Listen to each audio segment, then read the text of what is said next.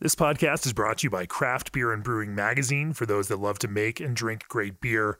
Learn more online or subscribe at beerandbrewing.com or find us on social media at Craft Beer Brew.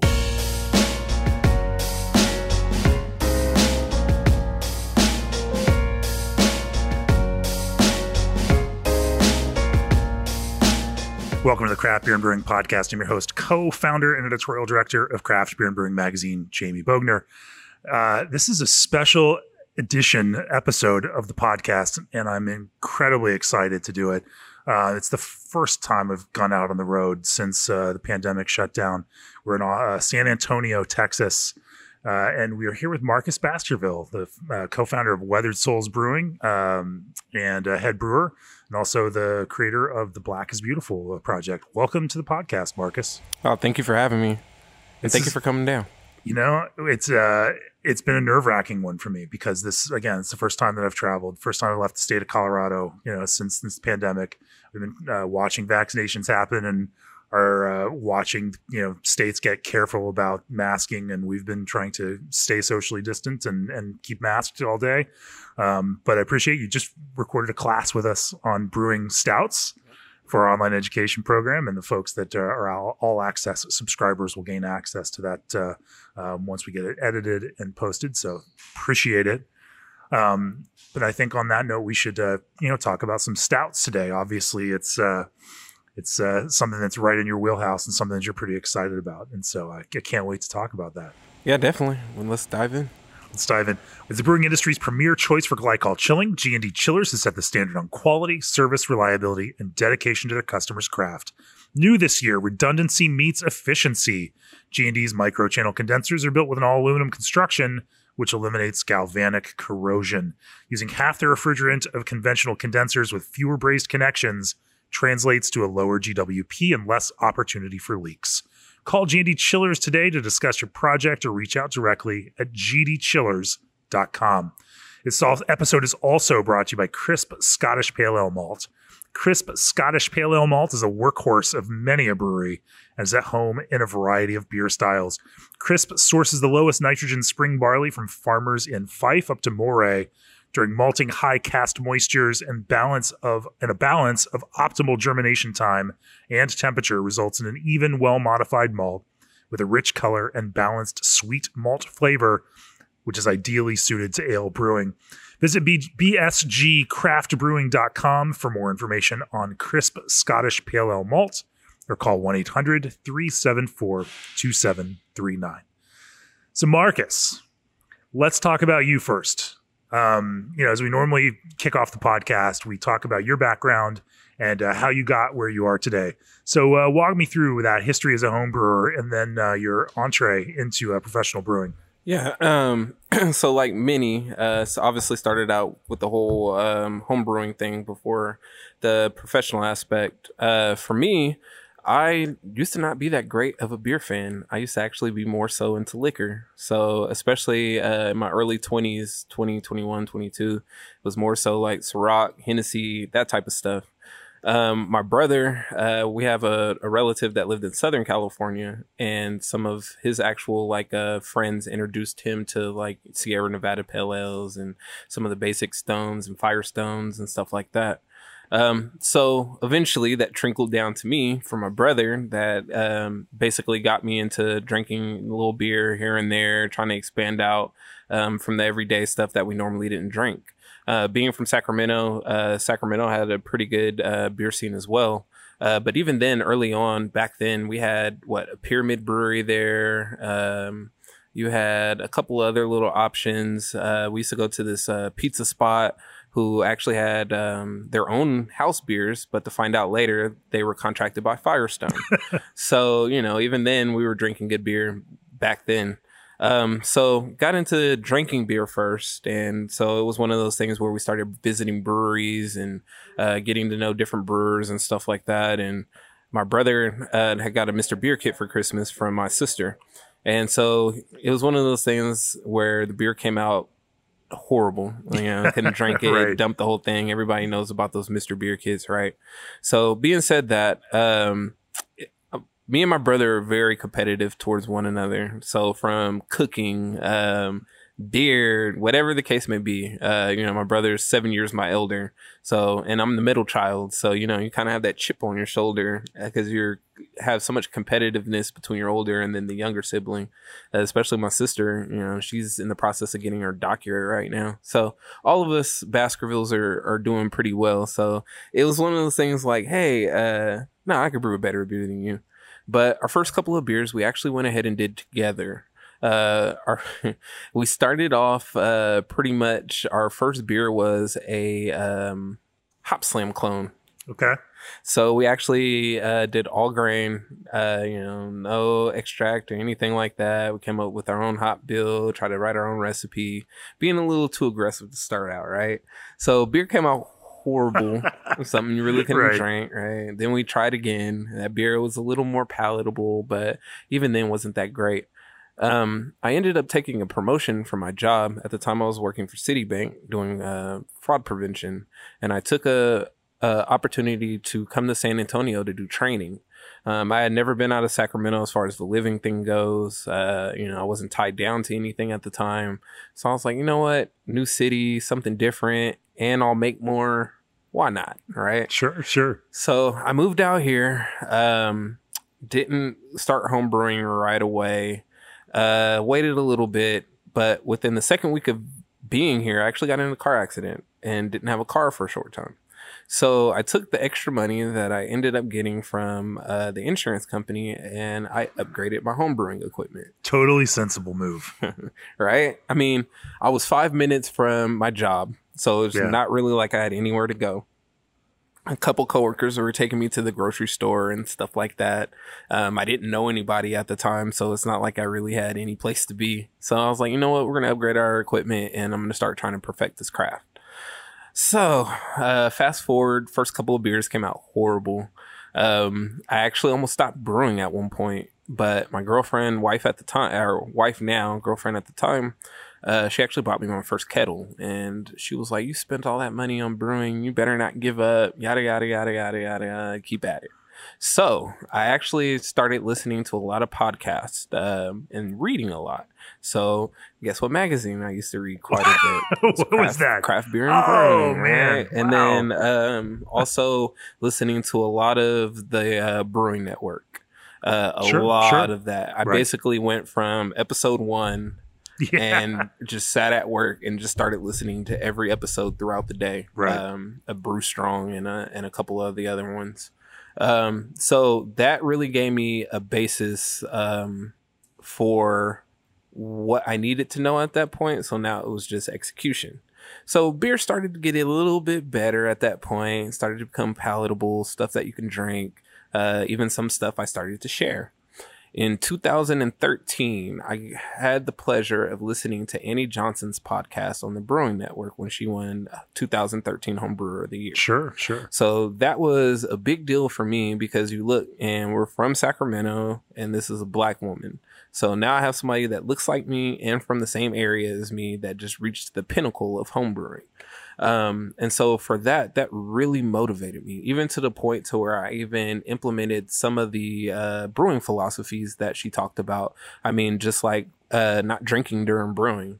So even at a homebrew level, I stopped drinking, wouldn't have a beer until the yeast was pitched, that type of thing. Sure. And then I actually made my first good beer, which was a robust porter. And that robust porter is actually on tap now as our Roundabout Midnight, which was one of our core beers. So that was one of the first recipes that I perfected early on.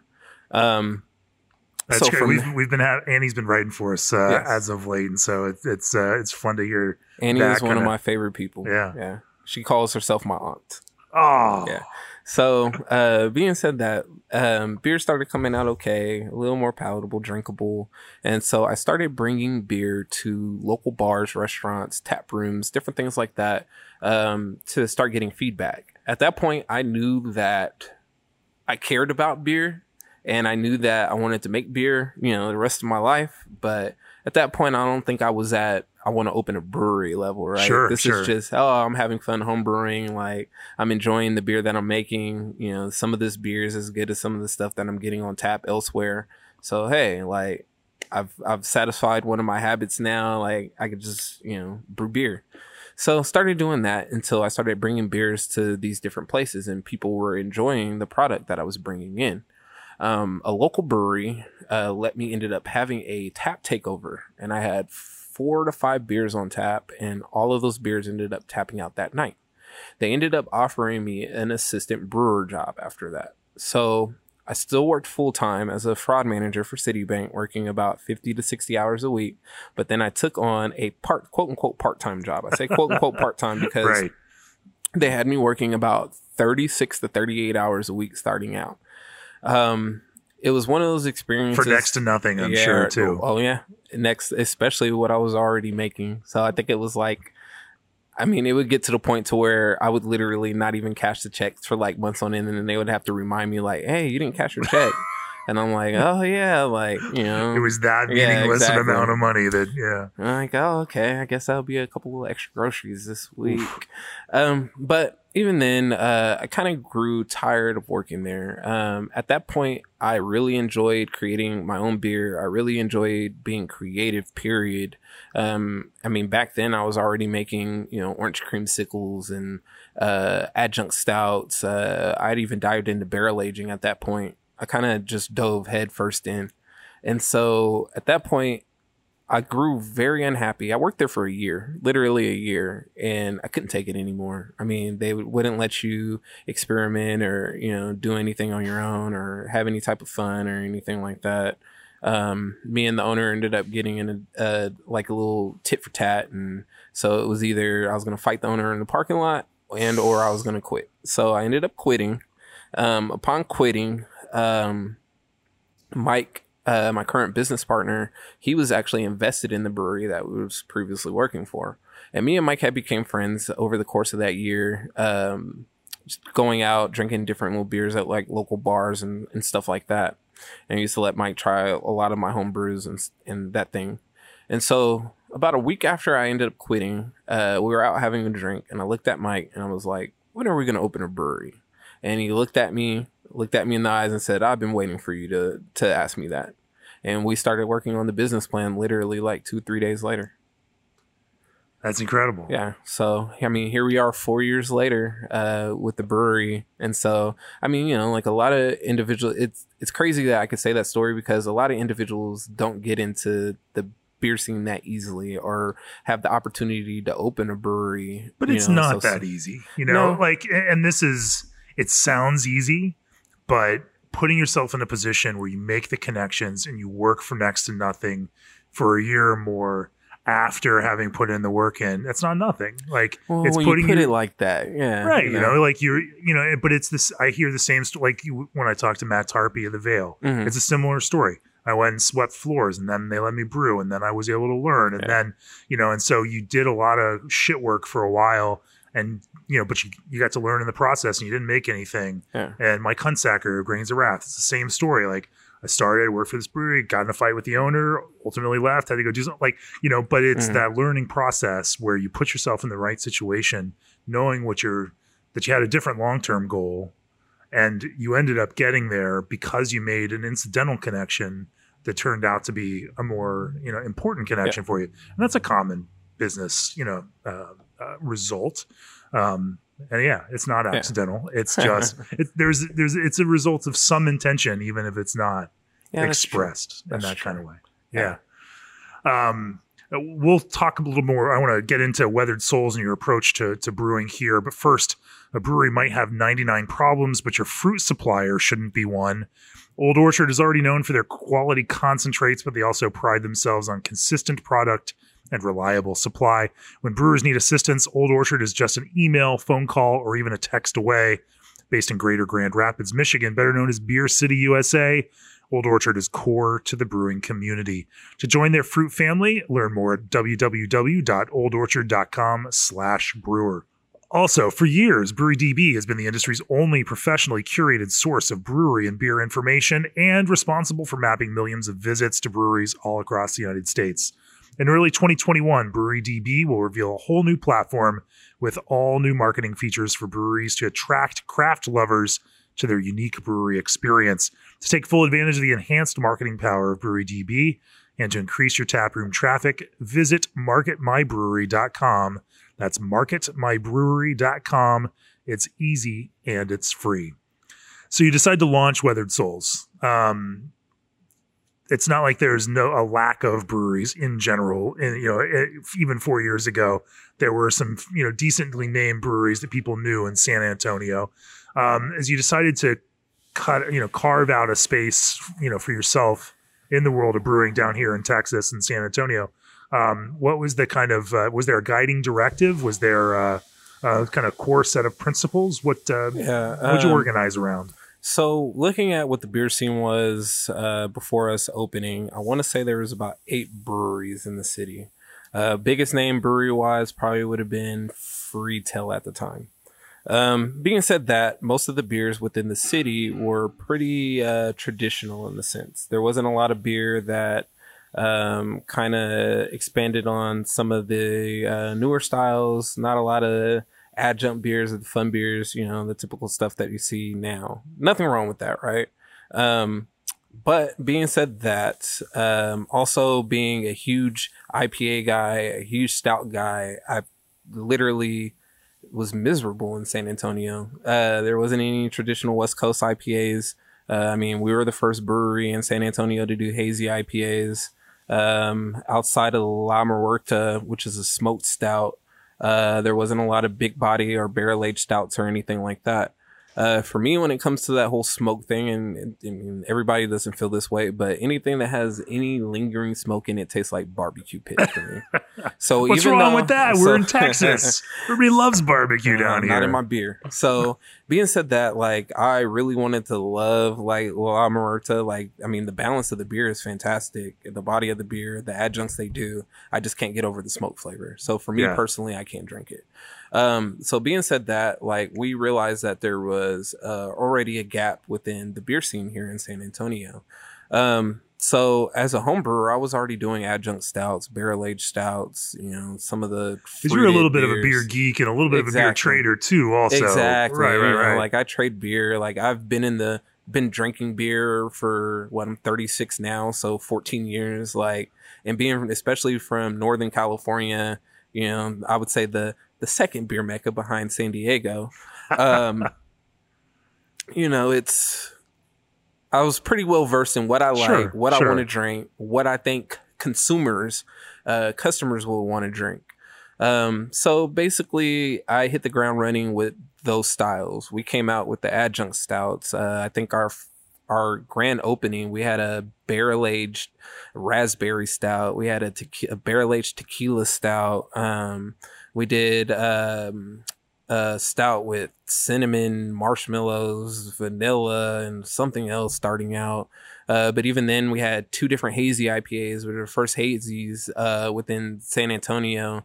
We were right there starting around the hazy scene when Pint House did. I couldn't tell you who actually brewed one first, but our beers came out around the same time. So being said that, we got onto the haze craze kind of early and different things like that. And that's what our customer base kind of gravitated towards, because it was something brand new to the city, something they never had before, something that they would normally have to trade for to be able to get these type of beers. And we came out the scene running with it.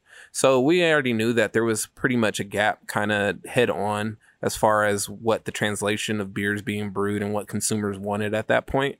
You look at some of the beer places that you go to, like Flying Saucer and stuff like that. And I remember when Firestone came to town and they had 3 or 4 different barrel aged beers, and that place was packed. It was packed.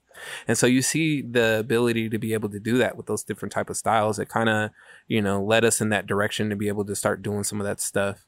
But then even outside of that, our highest selling beer is a West Coast IPA. Outside of that in restaurants as well is Dale, our Mexican lager. So, we still keep those traditional style beers that the city originally is what they're used to. But we brought something brand new to the city. We were the first ones to start doing collabs, bringing hype breweries out here, quote unquote hype breweries, Right. and different things like that.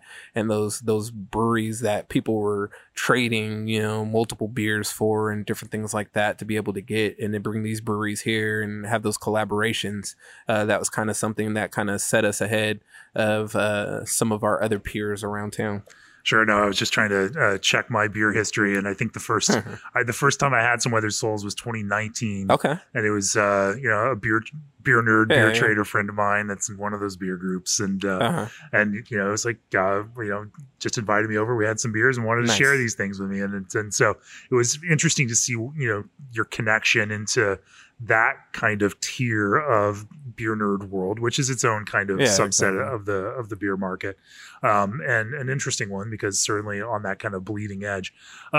So you came into it with stouts. You enjoyed doing that kind of thing. Let's talk about some stout brewing. Mm-hmm. You mentioned that you don't love smoked flavors in your stouts, and that's certainly a piece that's pretty core to a lot of stouts. When you started thinking about the stouts that you wanted to brew, what becomes that kind of ingredient foundation, for those stouts that you make, particularly in the imperial? Let's talk about the imperial stout realm. So dealing with imperial stouts, I knew there's a couple of things that I don't typically like in what I drink in a stout. So looking at like the higher ABV imperial stouts, I don't like over bitterness, which you're going to get in some styles, which is fine. But typically for what I want to consume, I'm not going to include that. Another thing, I think is great, by the way. Yeah. We talked to a lot of, brewers have different philosophies on these kinds of things. There are those brewers that want to make some paragon of style example that matches up to either some other brewery that has made it, or a style guide, or some other model for it. But I also love brewers that know where that is and want to drink something else, and can clearly define what they think is possible and good, and define that as separate from what this other thing is. And I think it's a great approach to want to make beer because you want these things to taste a certain way, and not just want to make it so that it tastes exactly like everyone else's out there. Oh, definitely. I think being a beer fan definitely helps, and being somebody that I guess went through that whole phase of having to drink the rare stuff and, trading for beer and different things like that. It kind of, I won't say educate your palate, but it kind of helps you along the way as far as what is popular, what's going to sell, what people want to drink and that type of thing. So for me, like other thing, like I said, no smoke. So typically we're going to limit the amount of black barley or roasted barley that's in our beer. Something else that we're going to do is use debittered black malt instead of black malt. We've used Carafa 3 a couple of times, but to me that basically is just the black dye. Like there's no real like flavor profile to it. The black malt, debittered black malt, does attribute some of those stout qualities. I mean, it does give you a tiny bit of roasted character to the beer. You can get a little bit of that coffee aspect to it, and so that's why I enjoy using that. But something that we've been getting into lately is playing with the different chocolate malts. So I mean, you have the 3 variations, right? You got the pale chocolate, you got chocolate, and then dark chocolate. So something that I've been trying to do as of recently is play with those different malts in different quantities to produce different chocolate or, flavor aspects within that stout range. So for us, for instance, we use about 8%, about 8% chocolate malt within, one of our bigger beers. And I've even started using anywhere from splitting it. So 5% would be base chocolate malt, and then like another 2-3% would be dark chocolate malt. And you'll get those different attributes and accents from those different malt bills depending on how you utilize them. So that's kind of something that we've been playing with from lately. A sensory perspective, how do you describe the kind of flavor differences that come, when you tilt it, towards the darker chocolate versus the pale chocolate? Yeah. So for me, to kind of give a comparison, if you're using like the pale chocolate, regular chocolate malts within your beer, and you're using those, within a decent amount of range, that's going to give you your Hershey's chocolate vibe, right? You're kind of that milk chocolate taste, the lighter spectrum. You blend them and start using some of that darker chocolate, you actually get some of those deep, dark cocoa notes. So I won't call it chocolate, more of that cocoa notes.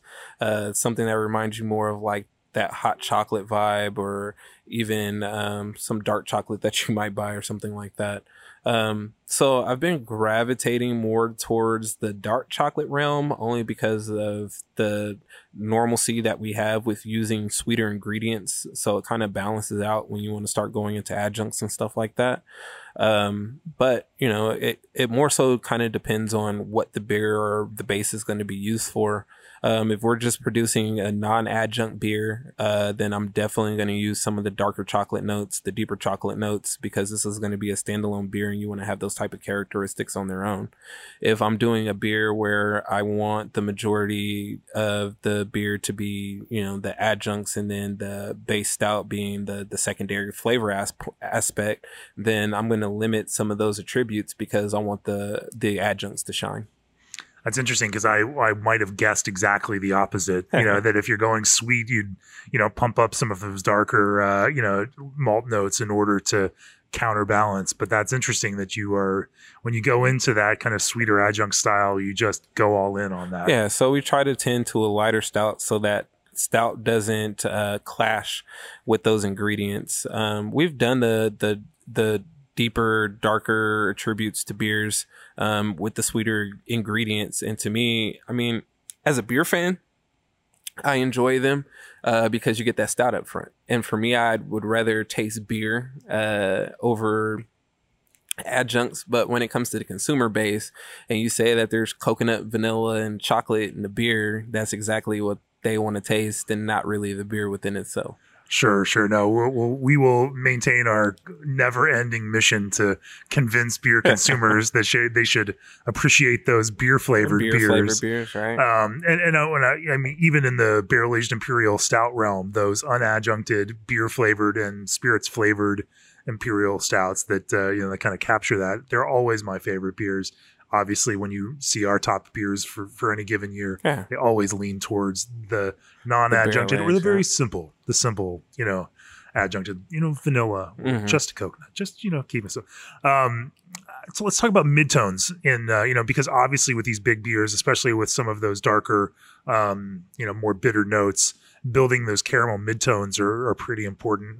What do you use for those? Yeah, so typically for our like midtones, caramel tones, is we use a blend of caramel malts. So typically I'll use, if I can find it, Crystal 150. But typically what we're able to find locally, because we use locally sourced ingredients, is usually Crystal 120, and then I accent it with Crystal 60. So the Crystal 120 is the heavier, like deep toffee characteristic, and Crystal 60 gives a nice little caramel tone. So to help attenuate those, also what we do kind of is almost as soon as we start transferring to kettle, we go ahead and kick on our jackets to kind of create some of that caramelization, bring out some of that melanoidin to come out, some of those deep dark characters that kind of attribute a little more when you get that early boil, early kind of, you don't want to burn it obviously, but you know, getting it a little hotter in there than what you would normally do with your transfer. We have had some noticeable differences as far as the like caramel, toffee, and those like mid-tones that you get to the beer. What kind of percentages do those make up in a typical mash bill? For ours, typically it's like around the 2% range, like 2-3%. We don't want to get too crazy with the crystals because we still want our beer to dry out. Right. Or at least finish, you know, on the lower spectrum. Wait, you want it to dry out? So, you know, nobody likes dry stouts these days. Dealing with our stouts, you know, we've done anything from 33 Plato to I think our highest beer was 46 Plato. Oh man, 46, 47 Plato. So even then, you know, you want your beers to round out. I mean, being that much that high of a starting gravity, you don't want your beer to finish out that high of a finishing gravity because it's going to be way too much residual sweetness. So typically for us, we try to limit the amount of specialty malts outside of our dark malts. I mean, you know, black malt, that's 10% is pretty high. But for us, again, we've been able to eliminate that overly bitter, overly roasted, overly smoky character with the bitter black malt we're using. So really using that much more so is to kind of contribute to the SRM. When I look at stouts, something that always deters me is looking at a brown stout, or those stouts that are like dark chocolate brown, but they're not black. Right. Like, I feel like if you're drinking a imperial stout, your imperial stout should be black as night. So for me, that's something that we try to get here by bumping up that black malt a little bit. So, you know, I mean, our first stout was called Cavernous. So being said that, I mean, that kind of, you know, gives name to what we were trying to achieve with that SRM. When you pull open a bottle, or you hold up a bottle of the brewery Black Tuesday, and you can actually, if you pour it in a glass, you can see through around the edges. It's like, oh, okay, that's not what I expected. Yeah, exactly. Out of that. Not that it's bad beer, but you know, that's right. Current expectations and current trends for that are what they. Quickly on base malt, where do you find yourself going? It's obviously not the most important piece since you've got so many strong flavors in other areas. So for us, we just use typical 2-row base malt. Nothing crazy, super neutral. It's going to hit our starting gravity, helps the beer kind of finish clean, where you're not getting any additional flavor profiles outside of that particular base malt. I find that Maris is a little too bready for our stouts. Kind of gives like a little malt back tone sweetness that I don't really care for. And then outside of that, we haven't really played too much. I think I tried Golden Promise once, but kind of still settled on 2-row as the base malt that typically can achieve what we want, depending on what type of recipe we're trying to make. Sure. Let's talk about body and heft. Before we do that, ABS Commercial is excited to be a part of today's podcast. ABS is a full brewery outfitter offering brew houses, tanks, keg washers, and small parts. As a part of ABS Commercial's ongoing Give Back campaign, they'll be giving away an ABS Keg Viking keg washer in June. So make sure to periodically check the ABS Commercial Facebook page to find out when the contest opens and how you can enter to win a Keg Viking. And as we keep talking about these beers, I am getting thirstier and thirstier. We're gonna try one. Maybe we should try one. Yeah, definitely. So we've done a couple of recent barrel aged stuffs as we just had our anniversary in November. So we had some fun stuff. I did my first blend, which we could talk about, barrel aged blend and a couple of other things. But what we're going to open first is actually a member beer called Things Happen. So originally we had our first year membership. Their last beer was supposed to be a sour, and the sour didn't come out how I wanted to. It came out a little ropey, and it didn't end up being what I wanted, especially for the membership. So we dumped it. So to make up for the fact that they didn't get their sour, we ended up giving them an extra beer, which was called Things Happen. And this was a barrel-aged stout with vanilla beans and marshmallows. So this isn't one of our most viscous beers in the sense of mouthfeel, but still medium mouthfeel, nice vanilla notes on the nose, mouthfeel as well. And then it kind of finishes with that little kind of marshmallow sweetness. So there's a little bit of vanilla in that. Yeah, just a little bit. So for this beer, I want to say we used about 2.5 pounds per barrel of Madagascar vanilla beans. Then we used about 25 pounds of this for a 2-barrel batch, about 25 pounds of marshmallows. So, you know, something a little. I want to talk to you about what marshmallows actually contribute, but let's talk about body first, since we're on that kind of malt spectrum right now. In terms of kind of promoting heft and weight, you know, obviously lactose is a big tool that a lot of brewers have in their toolbox. You've already mentioned that you really shoot for dry, you know, relatively dry finishing stouts or finishing gravities, you know, despite, you know, so keeping that kind of body into it without pushing a whole ton of sweetness. What is your solution around that? Yeah, so typically what we do to help contribute to body is a few things. Obviously is the higher mash temps. So we're mashing at about 156 when it comes to our stouts. A lot of flaked oats. Depending on what base we're using, we could use anywhere up to 4% worth of flaked oats within the mash. Yeah. And then also those super long boils give nice contribution. So typically we do anywhere between a 6 to 8 hour boil just on our base stouts. If it's going into barrels, sometimes it's longer, anywhere up to 12 hours. So the idea behind that obviously is the evaporation that happens as you're boiling, which basically concentrates your wort more, Right. which ends up with more body.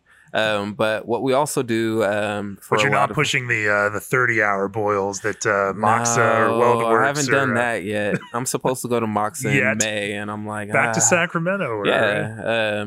Right? I try to go home every couple of months. Obviously COVID has kind of prevented that, especially with my parents in their 70s. So I've tried to limit my like traveling to their house and stuff like that. But yeah, I mean, me and Derek at Mox have a pretty good relationship, so we're supposed to be revisiting a beer soon to go ahead and dry hop or go ahead and barrel age and that different type of thing. Probably brew with the homies at Claim Steak too on there. And yeah, like I try to keep a pretty good relationship with that home, you know, in case we ever want to open a second location or something like that. So outside of, you know, the boil and the temperature, something that we do add to our boils are maltodextrin. Maltodextrin is a non-fermentable sugar. I like it a lot more than lactose. One, it doesn't upset my stomach. But you're lactose intolerant. Yeah. Two, you get. It's not that always trips me out because when I was talking to the folks from Angry Chair, you know, they were brewing with lactose back then. It was a couple of years ago now, and even though their head brewer was lactose intolerant, you know, and it's like, you know, he gave people what they wanted. Yeah, we have a popular like sour series called Creameries, and those all have lactose in them, like mimic that whole milkshake thing, which have been really popular here. And we always get people asking for them, but I brew them rarely at this point just because I don't like lactose.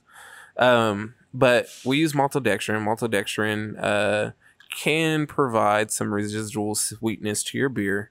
That's why we try to get the beer on the drier end of the spectrum as far as our finishing gravity, because we do add about 2% maltodextrin to the beer, because that is going to add some residual sweetness to it and help with the body. You got to kind of counteract that so you don't end up with something overly sweet. Right. But no, we've done up to our longest boil was 24 hours, which was like a double mash that we ended up doing.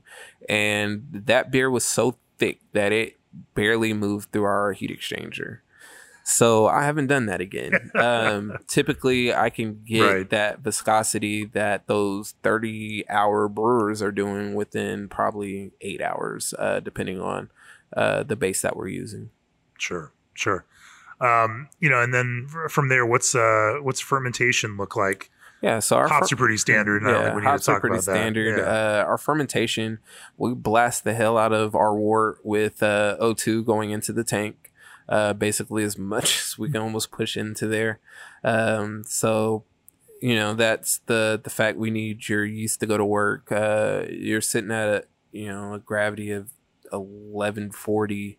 Obviously, your yeast, depending on what yeast you're going to use, might have some trouble. For us, we use California Ale Yeast 001.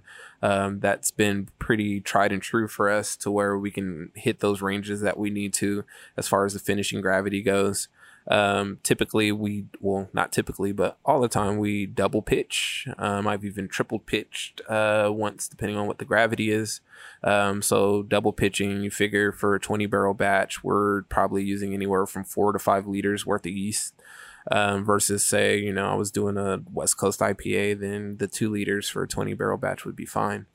Are you buying fresh pitches or yes. are you? So dealing with our stouts, are always fresh pitches. I have done, like second pitches where I've pulled yeast off of like IPA or something like that and gone ahead and pitched and had wonderful fermentation. But now would I transfer yeast from another stout to a stout? Probably not, because it's probably not going to finish out. At that point, your yeast has kind of been stressed out to that point. So typically we're going ahead and dumping. And then you got to do the Matt Brindleson plan, and that's brew a whole lot of 805 so that you've got all that extra yeast, all right? that ale yeast donor right there. He was joking about that on the podcast. Like, it's the best yeast donor we don't have to. Yeah, it's kind of like the same thing with malt grow. We usually get a decent amount of pitch after our blonde ale, which I guess that's 805 is a blonde. See? So that makes sense. There you go.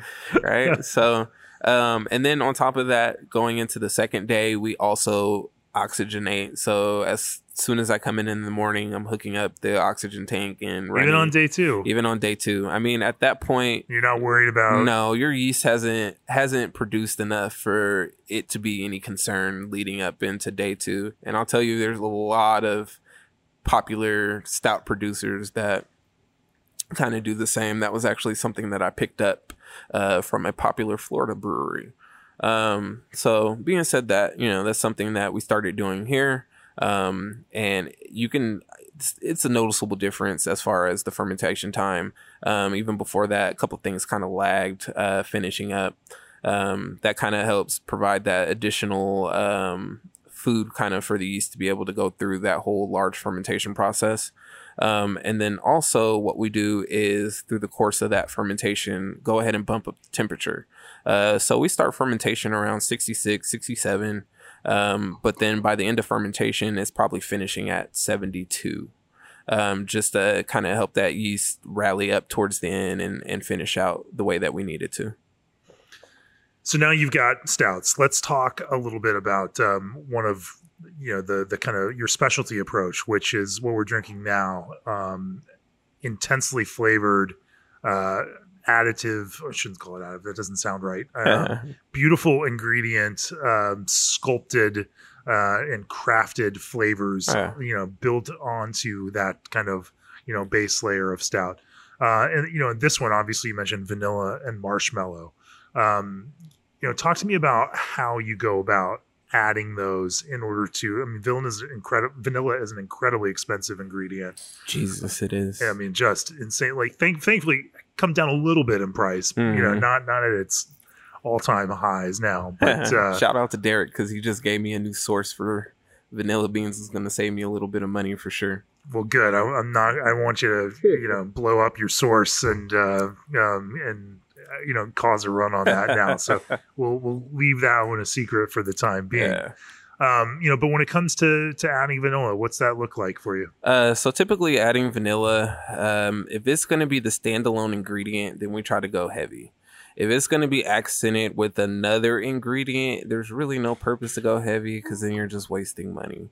So for a typical beer where we want the vanilla to be the main highlight, like this beer, we're using about 2.5 pounds per barrel. But typically, I mean, a barrel, which is what our normal release is 55 gallons. So 2 barrels.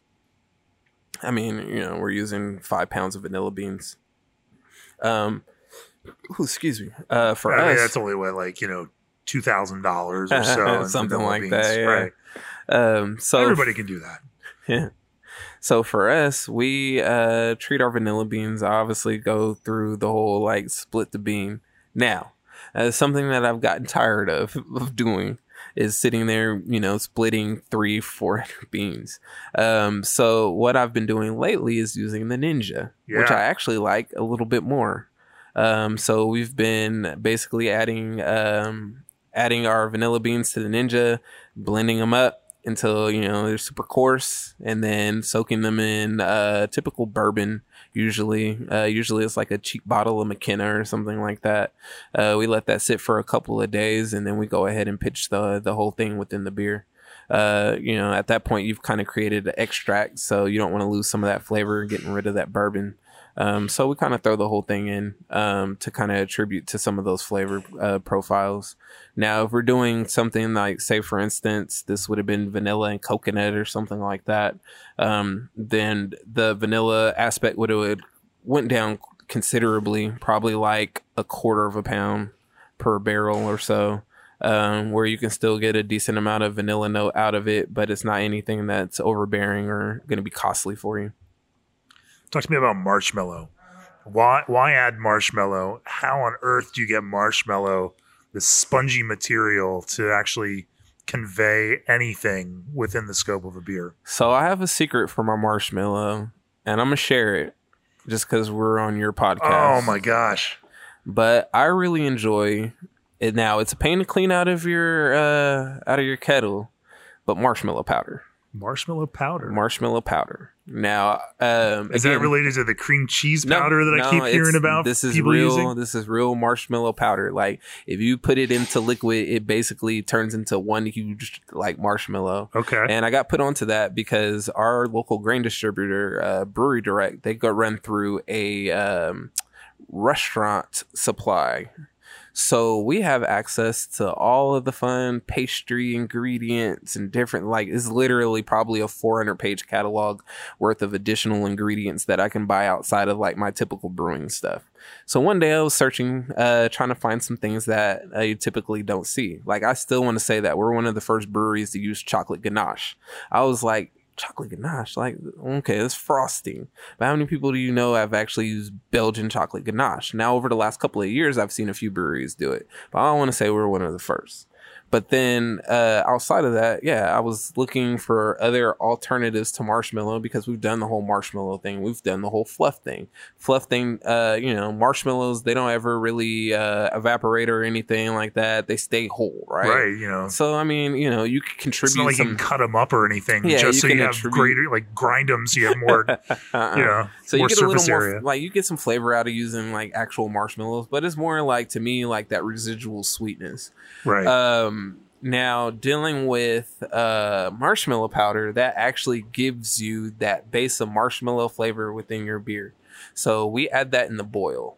Typically for 15-barrel batch, usually 50 pounds is enough, one bag.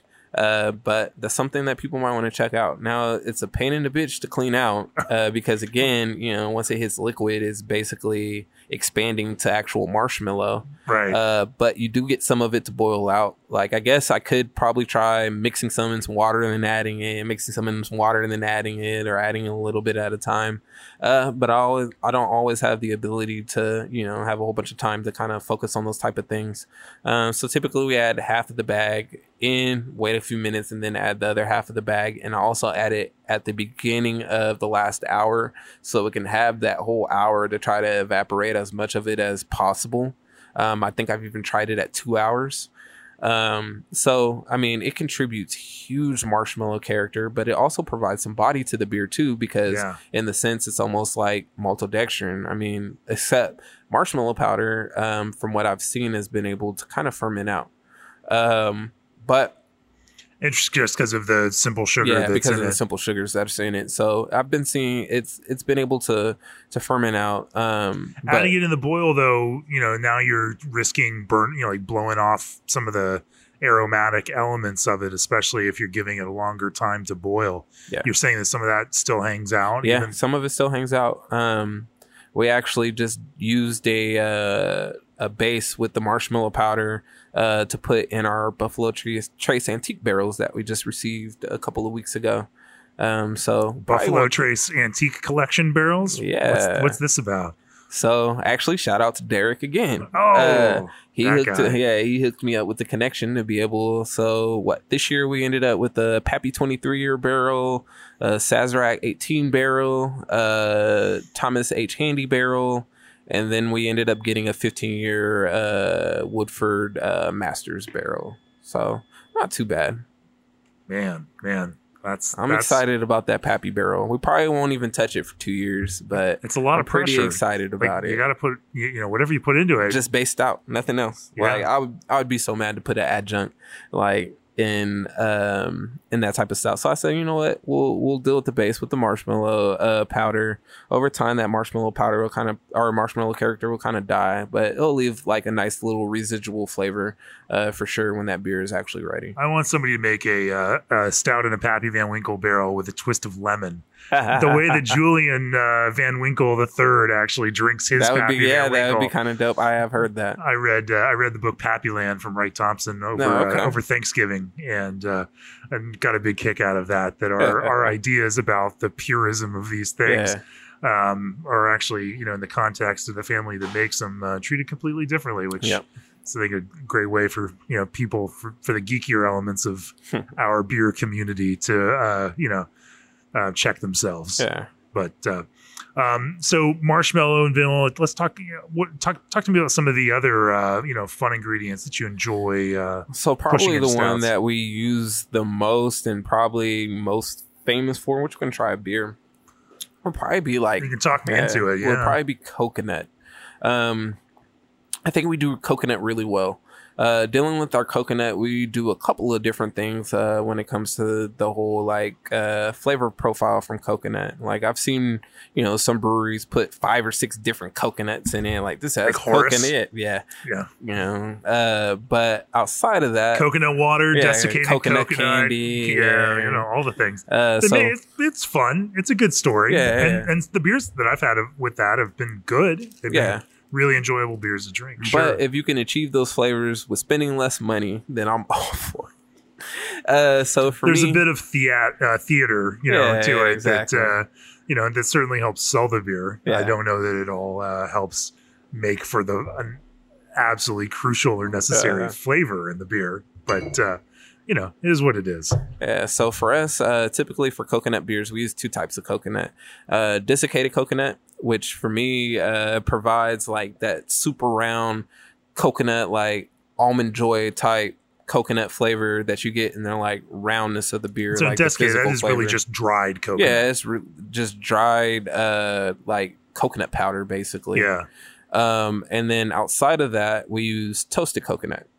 Typically, again, because we go through the bakery, we can get our coconut already toasted to us, that type of thing. I'll rerun it through the oven because we're fortunate enough to have a kitchen here, but I'll rerun it through the oven just to kind of make sure things are right to ready not pick to up go. an errant culture. But outside of that, we'll do probably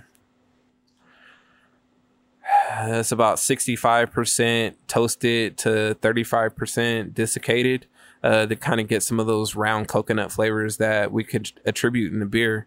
I mean, you figure the toasted coconut's what's going to give you your like sweet coconut and that nose. And so I try to use... It's so interesting that heating process really does bring out the sweeter element. Like raw coconut doesn't taste as sweet. No, but even then, if you heat up desiccated and toast desiccated, it doesn't taste the same as if you were to use like those raw coconut flakes that you go ahead and toast. There's like a perceivable difference within them. So for us, we've kind of created that balance of using those 2 different coconuts. So what we're going to try now is our Whale Rider. This is one of the more popular releases that we just had come out for our anniversary. That has been doing pretty well in the secondary market. So I've been pretty well in the secondary market. Told, that's something that brewers don't want to talk about very often. Or they're a whole lie if they say that. So at the end of the day, like keeping it real here. I don't obviously, somebody selling our beer, paying $40 for a beer and then selling it for $160 is one thing. But at the end of the day, I see that as free advertisement, right?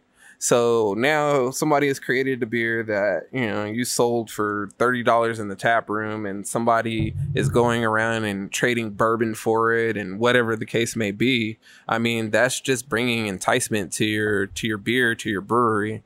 So I don't follow it. But again, I come from the world of craft beer. Like I still have friends that trade my beer even.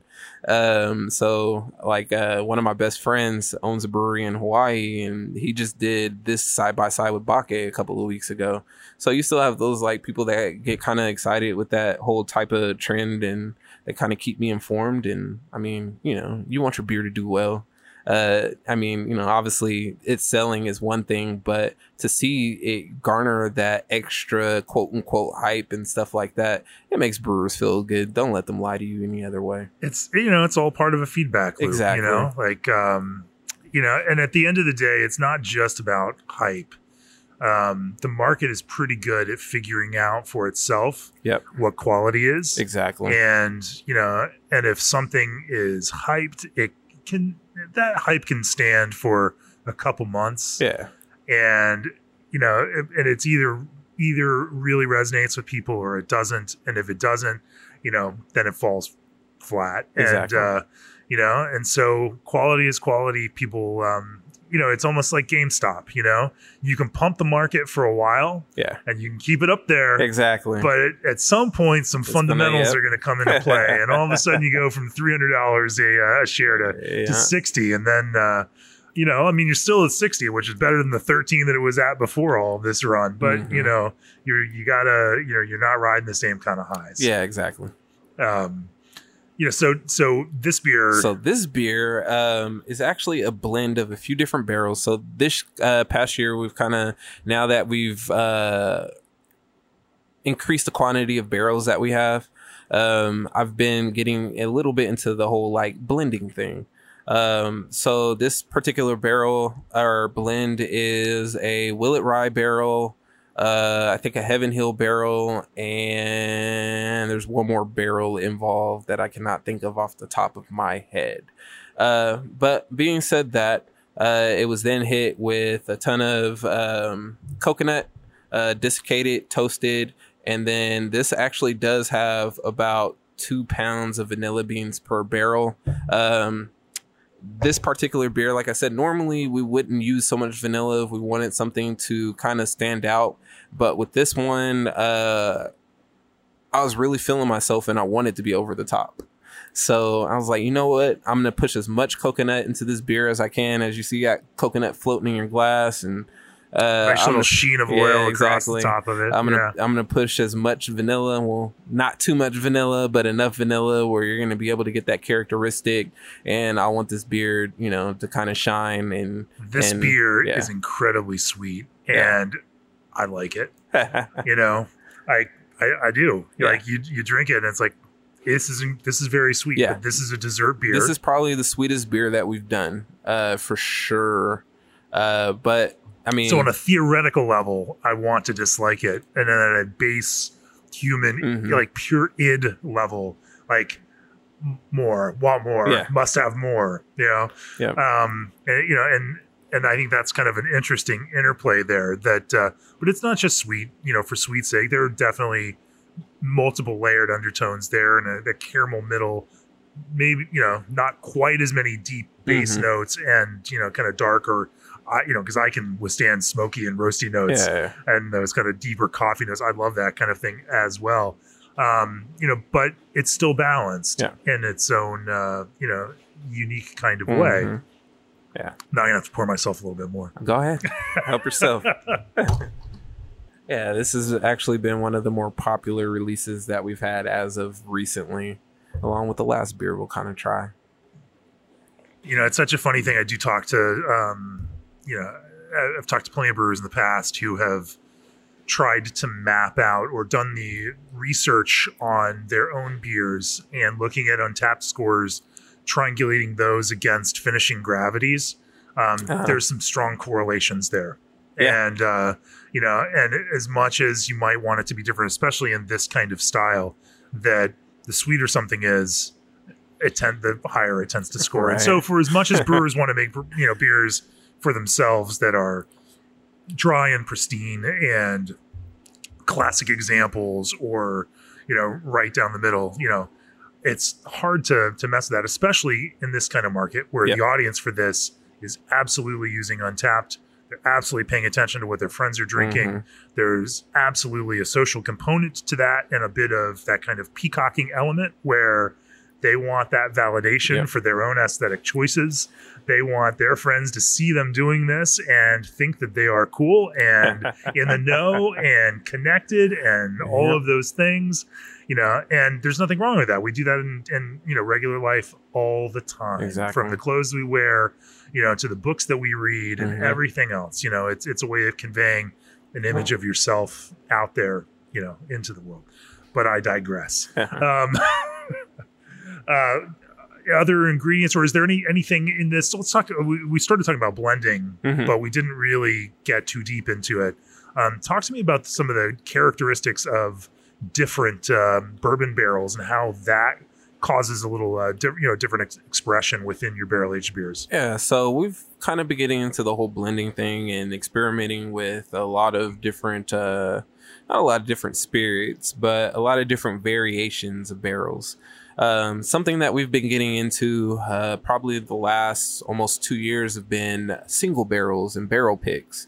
I've become a huge bourbon fan over the last probably 2.5 to 3 years, like to the point where I think I had a bottle of Jack Daniels in my house. And now I have over 80 bottles. So, I mean, I've become a huge bourbon fan. And so I feel you. I'm a recovering bourbon fanatic. Okay. I a year and a half, 2 years ago, I had 36 open bottles of bourbon. Like, I don't drink bourbon fast enough. I think I probably have, out of the 80 something bottles, about 60 something of them are open. But, like I said, I'm still new to bourbon. So these are all bottles I've never had or anything like that. So I'm getting completely feel you. That open. was the thing. Like, it was 2018. It's like, I should learn bourbon and understand that. And so I went deep into it and opened a whole bunch of bottles, and I needed to learn what I liked and how I was going to build my palate and what I appreciated about bourbon. And it was a wonderful learning experience. Expensive, but a wonderful learning experience. My wife has started checking my bank account now, and now she knows. Like, before I was able to like sneak bottles in, now it's like, oh, where'd this new bottle come from?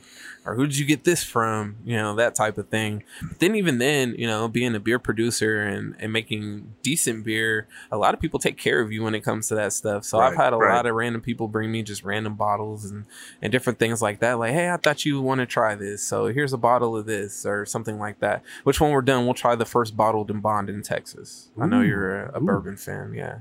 So I have one of those in the office. But outside of that, we've been I've been really trying to focus on our barrel program, trying to garner and get unique barrels that nobody else is able to get. Let's talk about the flavors that those barrels provide. That's what I'm interested in is thinking about how when you sense the beer and how it comes out from some of these different barrels, what that range is.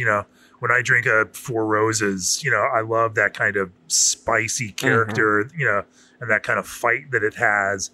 And when I drink a William LaRue Weller, it's just that amazing polish and that bigness, that like wall of sound character, like a Grateful Dead show where it's perfectly produced with, every single speaker in the place finely tuned. And so that even at that high volume, you hear this kind of detail and get to experience it. When you think about the ways that some of these different barrels convey into beer, what some of that range look like? And are there some specific barrels that you find, or different producers even that create different expressions? Or is it producer based, or is it age based and not producer based? How do you think about that? So it can kind of be a little bit of both, a little bit of producer and a little bit of age. For us, now that I've gotten into blending, I've been finding myself enjoying rye barrels a lot more, getting that contributed kind of that spiciness and, that little back hint of rye to the beer. I've been finding myself really enjoying lately. So just like the beer that you're drinking now, I want to say it's about 20-ish% rye within it, dealing with Willet barrels. Those are mostly kind of the barrels that we've been getting. But outside of that, as you know, like different bourbons attribute different flavor characteristics. So for me, I like, kind of like what I like drinking personally. A lot of Elijah Craig, Buffalo Trace. Let's see, what's another major barrel? Getting into again, some of these store picks. Like I have a 13-year Willet bourbon back there, 12-year Willet bourbon. I want to say I have a 20-year Willet bourbon back there. So you figure, I don't know what flavors those give yet, but I think, over we'll check in with you in a year or two when over that course of time. You're going to get those different contributes, with Elijah Craig. Elijah Craig is heavy on the caramel and the toffee, and that does play within that beer characteristics. It does come out within the beer over time. So then even then we've started aging our beer a lot longer. I think when we started barrel aging, we were barrel aging from like 8 to 10 months. Now I'm at the point to where some beers I won't even look at for 2 years, 18 months to 2 years, just because I've noticed that it's, you're gaining other notes without this barrel that if you didn't let it sit as long, it wouldn't. But then also the other thing that we typically do here that I notice that helps with some of our barrel programs, like you'll have a few of our barrel aged beers and notice that none of them are hot. There's a couple of things that contribute to that. That's definitely true. Yeah. One of them is going to be the fact of the age that these beers are aging within that barrel. So a lot of that heat is kind of dying down over time. But then also something that I've noticed as far as aging my beers is the difference of aging them between when I actually recirc the barrel and add water, like hot water within the barrel, let it soak and then dump, versus just trying steam or adding beer directly straight into the barrel without rehydrating it first. And I don't know the science behind it, but I want to assume that hot water has something to do with, your staves opening up as it gets hot. And then you're adding that cold beer into that said barrel, and now that barrel is kind of contracting. As I've been getting into bourbon, I've been kind of learning a little bit more about bourbon barrels and how Kentucky or distilleries in Kentucky and different things like that go ahead and utilize their barrels. So I've been trying to implement some of that into the brewery. Now, I won't get into grave detail about that yet because it's something new that I'm working on. And I really think that it might change the way that some people barrel age. But I'm not there yet. And I want to actually do some real research and make sure that this is actually hitting on all cylinders of what I feel that it's going to, before I do. Sure. So if you ever watched the bourbon documentary Neat on Netflix, that gave me an idea for a barrel aging program. So we're going to start testing that out. I already got my control barrel and the barrel that I'm working with to actually see if it contributes and makes a difference, but kind of see what happens. I have high hopes for it. We'll have to have you back on the podcast and talk about that down the road. So there's one more beer that you wanted to kind of discuss as a way to get into talking about technique. Yeah, definitely. So this last beer that we're going to drink is our anniversary blend. Our anniversary blend was a blend of 3 different barrels as well. This one was going to be a Willet 12-year bourbon, Willet 7-year rye, and then a 4-year Heaven Hill. So my thought process behind this was actually the 12-year Willet was the more viscous beer that we had in those barrels. It was a little on more of the residual sweetness. That was actually one of our 24-hour boil stouts. So dealing with those, I think it was like 42, 43 Plato.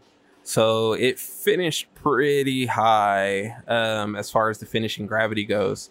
So typically with those sweeter beers, we use them as like the middle ground for the beer, right? Kind of more for the body, but we use, I have another drier stout base that we put into barrels as well.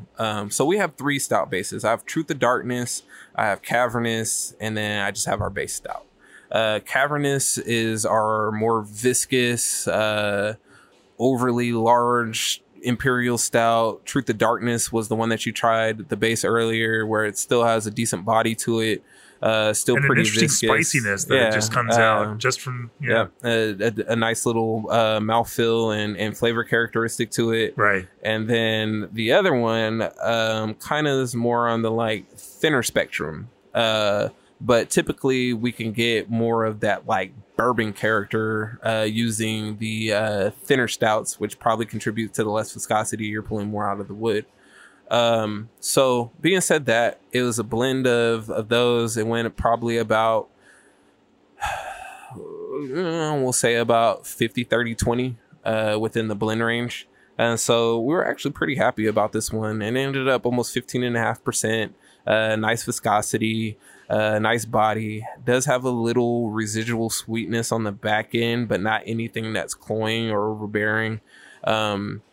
This was really something that I think going forward we'll probably do about maybe once a year, doing this type of stout blend. And over the course of time, these barrels are going to get older. So for us, one barrel was 18 months, one barrel was 12 months, and one barrel was 9 months, I think. So when we do this next year, that barrel will be 2 years, and then the other one will be almost 2 years, well, actually over 2 years, and then You know, the other one will be approaching that 1.5 year range. And so we hope to continue to kind of branch out more into that over the course of the next couple of years or so, depending on, you know, how these different beers go and what we decide to add to them. But I also think that being, you know, the single barrel aspect of it does put a play into it too, because now you're getting barrels that have contributes to other flavor characteristics that you normally wouldn't get from that, like say bourbon if you were to buy it on the shelf, right? So, you know, this 12-year Willet pick was specifically selected for whatever the taster had thought outside of the barrel picks that he already had. So, I mean, in the long run, those are contributing to the beer in the long run as well. There's such an interesting trade-off here because, you know, when you swell barrels with hot water, then you are essentially washing off some of that bourbon character. And that's what I thought, because you're also dumping out the char when you dump out the barrel and all of that type of stuff. And so that's what I normally thought too. But really, to me, it just kind of gets rid of some of that heat. I mean, the amount of time that we're leaving these beers in barrels anyways, you're going to get all of that flavor characteristic that you want over that course of that 1.5 to 2 years, regardless. So maybe it's that character of the wood that was imbued in the spirit that was in it, and not just the actual spirit itself. But I think there's, I wonder if there's also some element of that swelled barrel having a little bit more imperviousness to oxygen ingress. I think so too, and potentially also aiding that aging process because it's not bringing it as much kind of micro-oxygenation. Mm-hmm. So this is the blend now. Yeah, that's the blend. And it's certainly not as sweet as the last beer we drank, but it still has that pleasing kind of character to it. It's not a sweetness that's out of line with something like port or dessert wine, which is, I think where all of these beers can comfortably be and should, and, that's true. And shouldn't feel bad about being in that area because, I think that's a realistic and reasonable place, for them. And it's a realistic consumption mode. Yeah. I mean, with a lot of these beers, they're consumed, the way that they're consumed is not by a single consumer drinking a snifter of it or drinking an entire 22-ounce bottle of it. I mean, most of the consumption mode of this is smaller pours shared with a group of friends who are all beer fanatics, amidst a context of a lot of other beers. Like it or not, that is the context in which people drink these right now. Maybe not quite as much this past 20 or 12 months just because COVID has screwed all of that up. But COVID has been a pain in the bitch. Oh, I hear. Yeah. But having something that it jumps out, that sweetness and that, the body that it ends up having with that and that kind of intensity makes something memorable in that kind of context. And, we can whinge about it all we want, but it is that current reality for those that want to kind of play in this space of the market. When you taste this, what do you taste? Let's see here. This is the first bottle I've had since the anniversary. So right off the bat, I'm going to get dried fruit. So I get a lot of that like dried cherry taste, kind of almost even like a raspberry aspect to it. And then for me, that's what that lingering kind of sweetness is. And then it kind of melds back into that deep dark chocolate. And then it rounds out with a little bit of oak tannin, and then you're going to get a little bit of that bourbon on the back end, but it's still going to have a little bit of that back sweetness, residual sweetness on the back end too. Maybe a little tobacco, just a little bit as it kind of finishes out. But the interesting thing is that it takes you on a journey, and and you go along for the ride on that, and it's interesting. When I was crafting this beer, I was actually drinking at the time, what was I drinking? A Maman 2020 that Perennial had sent me. And so, in all honesty, I was like, I want to make my own fucking version of Maman. It's not a bad goal to have. Not a bad goal at all. Now, one of my beer friends brought me, this is COVID, right? So he opened a 2018 Maman, and he went brought me poured some in one of his like silk cups, brought it to me so I could do like an actual side by side. Now, mind you, shit ain't nowhere compared to 2018 Mamon. I was like, that's not even fair to bring 2018 Mamon to this, because that's like literally like one of the best non-adjunct barrel-aged beers that you're ever gonna have. But I didn't specifically push 2018. Specifically 2018. But I didn't push my glass to the side either after drinking the 2020. So sure. Yeah, I've still got a bottle of I actually have a 2018, a 2019, and a 2020 Mamon. Shit. Back in, I 2018, that was special. But all right. Well, now I got to go back and revisit it. Thanks. Yeah. But it was more so trying to create, a nice non-adjunct barrel-aged stout that Texas could be proud of. That was the goal with trying to create this beer. And that's a noble goal. Are there any other kind of distinct elements of your stout brewing program that we need to cover before we talk a little bit about Black is Beautiful and where it is right now? No, I would say that's probably the majority of the kind of the philosophies that we use here and what we're trying to do stout-wise. But yeah, Black is Beautiful. Well, I very deliberately wanted to talk to you about brewing first, because I know everybody wants to talk to you about Black is Beautiful, but we don't want to, not pay attention to that either.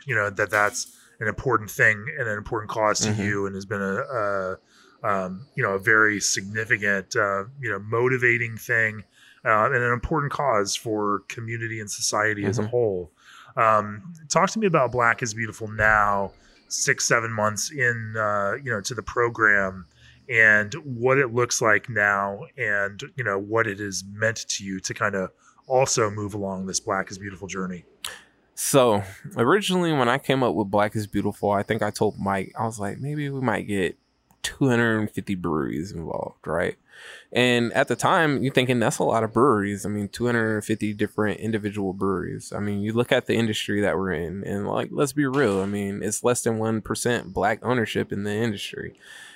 But what I can say dealing with the industry is that, I mean, at the end of the day, everybody that's kind of guided me along my path of becoming the brewer that I am have been Caucasian, and they've been open arms with providing me with whatever resources I need, information, whatever the case may be to got me to this level.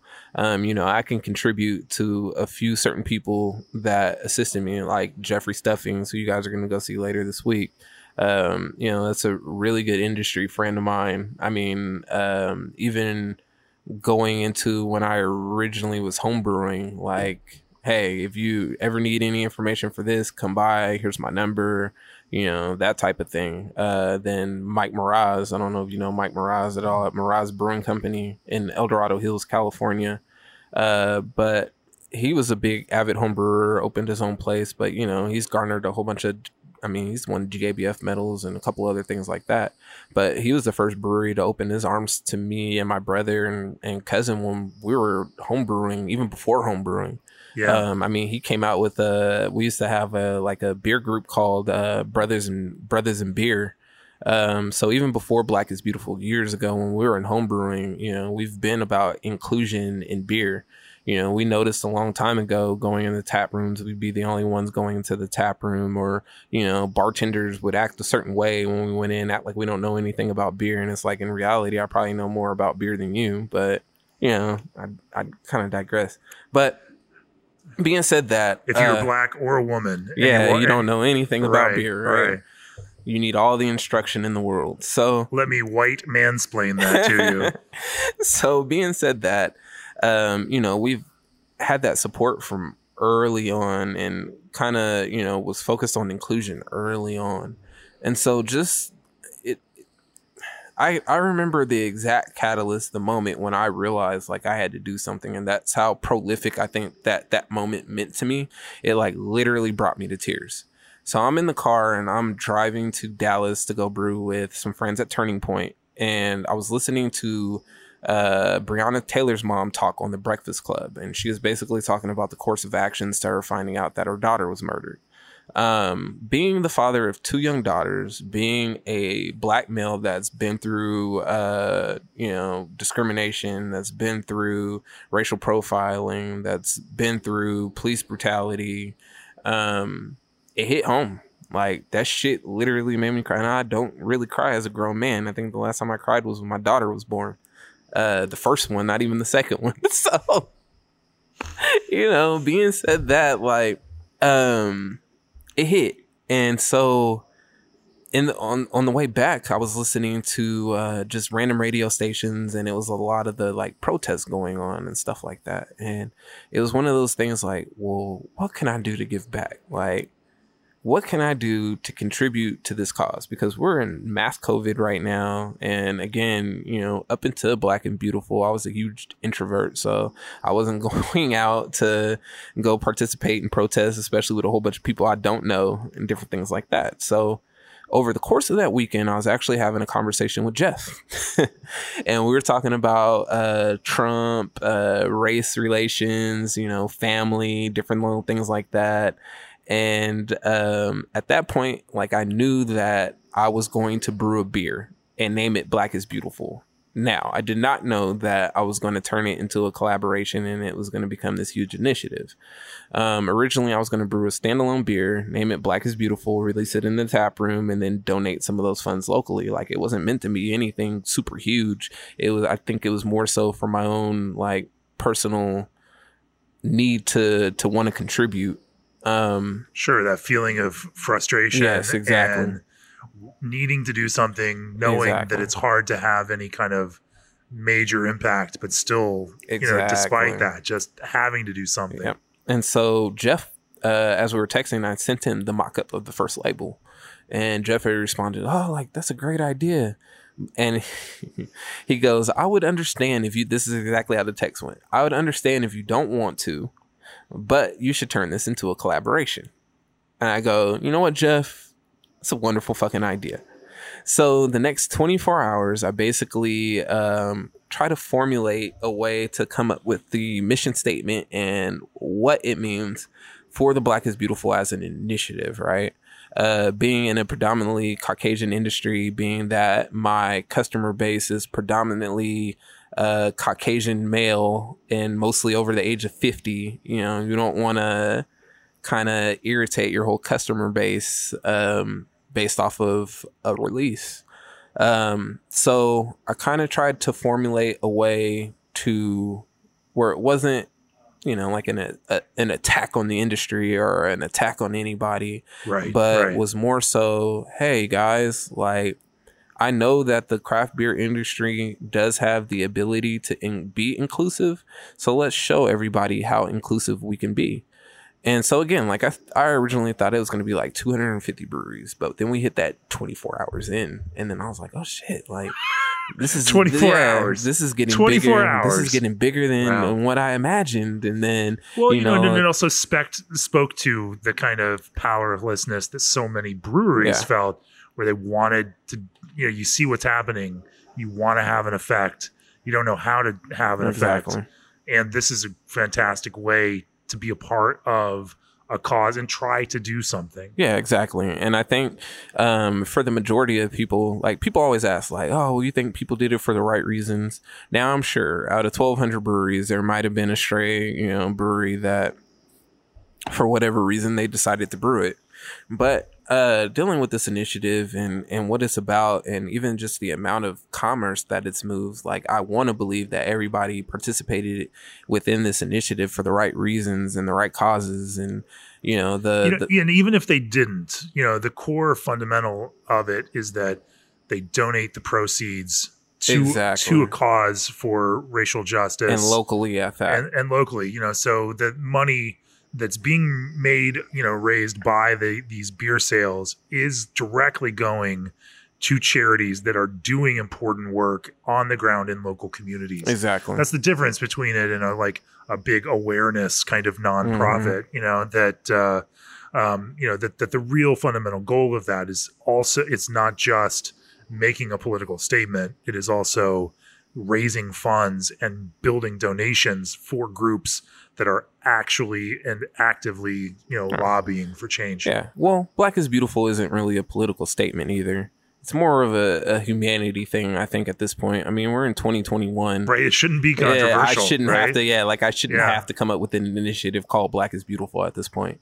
But even being said that, the beer was kind of the initial message, but that was one of the goals, was getting these breweries involved with their local communities. You figure there's a lot of breweries that don't even know what's in their own backyard because they have their set customer base, and that's fine for them. And, there's always been the whole premise that beer isn't marketed to Black individuals or other minorities or people of color. And so this is a way for you to get into your community. This is a way for you to give back. This is a way for you to communicate with those individuals that you normally wouldn't communicate, and maybe you might even learn something. And even being said that, there was those instances where you had consumers that had certain breweries that they didn't want to participate. But what I say to that is that if somebody really wanted to take the effort to participate in Black is Beautiful, then go ahead and let them, right? Everybody makes mistakes at some point within their lives, business, or whatever the case may be. Now, I might not even still drink their beer, but who is it for me to go ahead and tell somebody that they can't participate in something that's actually giving back to the community, giving back, to their community, to the people, or whatever the case may be. And then even then, if you go ahead and sideline anybody who wants to be an ally, how many allies are you going to have left at the end of the day? And so that's kind of why I left it open for, any of the breweries that wanted to participate. I mean, you figure you had AB InBev participate in multiple avenues. I mean, you had Founders participate. Now, they sent me 2 cases of beer and I didn't try not one of them, but I'm not going to shit on Founders for participating in Black is Beautiful. You hope that it might also help be something that helps them reflect on some of their past transgressions. Yes. And so that was more so what that was about. And I mean, they had their literal marketing director and vice president reach out to us about their participation. So I felt like they were actually trying to make an effort in wanting to give back. Now, if it's true, only they know. If it becomes just an effort to rehabilitate and exactly the name that they lost, that's on them. But hey, at least I did my part into regards to that. Sure. Now, there's got to be a downside for it in addition to the upside. I know from our perspective, having published Black is Beautiful recipe on our website, we've gotten hate mail about it, and we're just a magazine with a homebrew recipe for it. I imagine that, luckily those emails don't go to me. They go to Kim. So my sales manager she left. That was behind us. Yeah. Most of those emails go to her. Oh, good. So good. luckily, and honestly, she doesn't even send me most of them. She might say, we got a bad email, but on the other end of the spectrum, it's been way more positivity than a negative. Right, I think I could probably count on my hands and toes how many actual negative emails or messages that we've received. There's been some hateful ones for sure. I mean, or you even look at, we just started a national campaign with Walmart. And so Black is Beautiful is in 300 locations nationwide with 8 other breweries in collaboration. Now, off the top of my head, breweries don't get mad because I don't think I'm going to be able to. Because we've been drinking some beers already tonight. But Catawba, Monday Night Brewing, Revision, Three Sons, Prohibition, Core. Yes, and I'm missing 2. But us, and now I'm missing 1. But being said that, all these breweries were wonderful enough to go ahead, collaborate with us with releasing this beer in a national market. So even seeing large retail brands like Walmart wanting to participate in Black is Beautiful for Black History Month and wanting the beer. I mean, we've had Target reach out to us. We've had, Total Wine, Trader Joe's, all in the support of Black is Beautiful. So to even see those like large retailers and different things like that want to support, at least we know that the beer is going in the right direction, and people really, I think, do understand what the cause is about. I mean, you're always going to have those negative aspects of people that want to hate on what they don't understand, and just like, you know, they keep my politics out of beer. Well, this isn't a political issue. I mean, you know, Black people having rights, Black people having a say, Black people wanting to be equal within the community. I don't think that has anything to do with politics whatsoever. I mean, that's just basic human rights of wanting to be equal to your peers. So being said that, I mean, like, I know there was one of the stores that we tried to take up to in the outskirts of Dallas, and the manager was, I'm not taking that beer. Which is, I mean, it's the outskirts of Dallas, right? So it's understandable, but, you know, at this point, with everybody that's involved themselves, even the fact that it's transcended outside of just beer and into other service industries, I mean, you know, the negativity, it is what it is at this point. It's taken a huge amount of your mental and, time kind of capacity over the past 7 months. If you had the choice, would you do it again? Yes, I think I would, but with more help.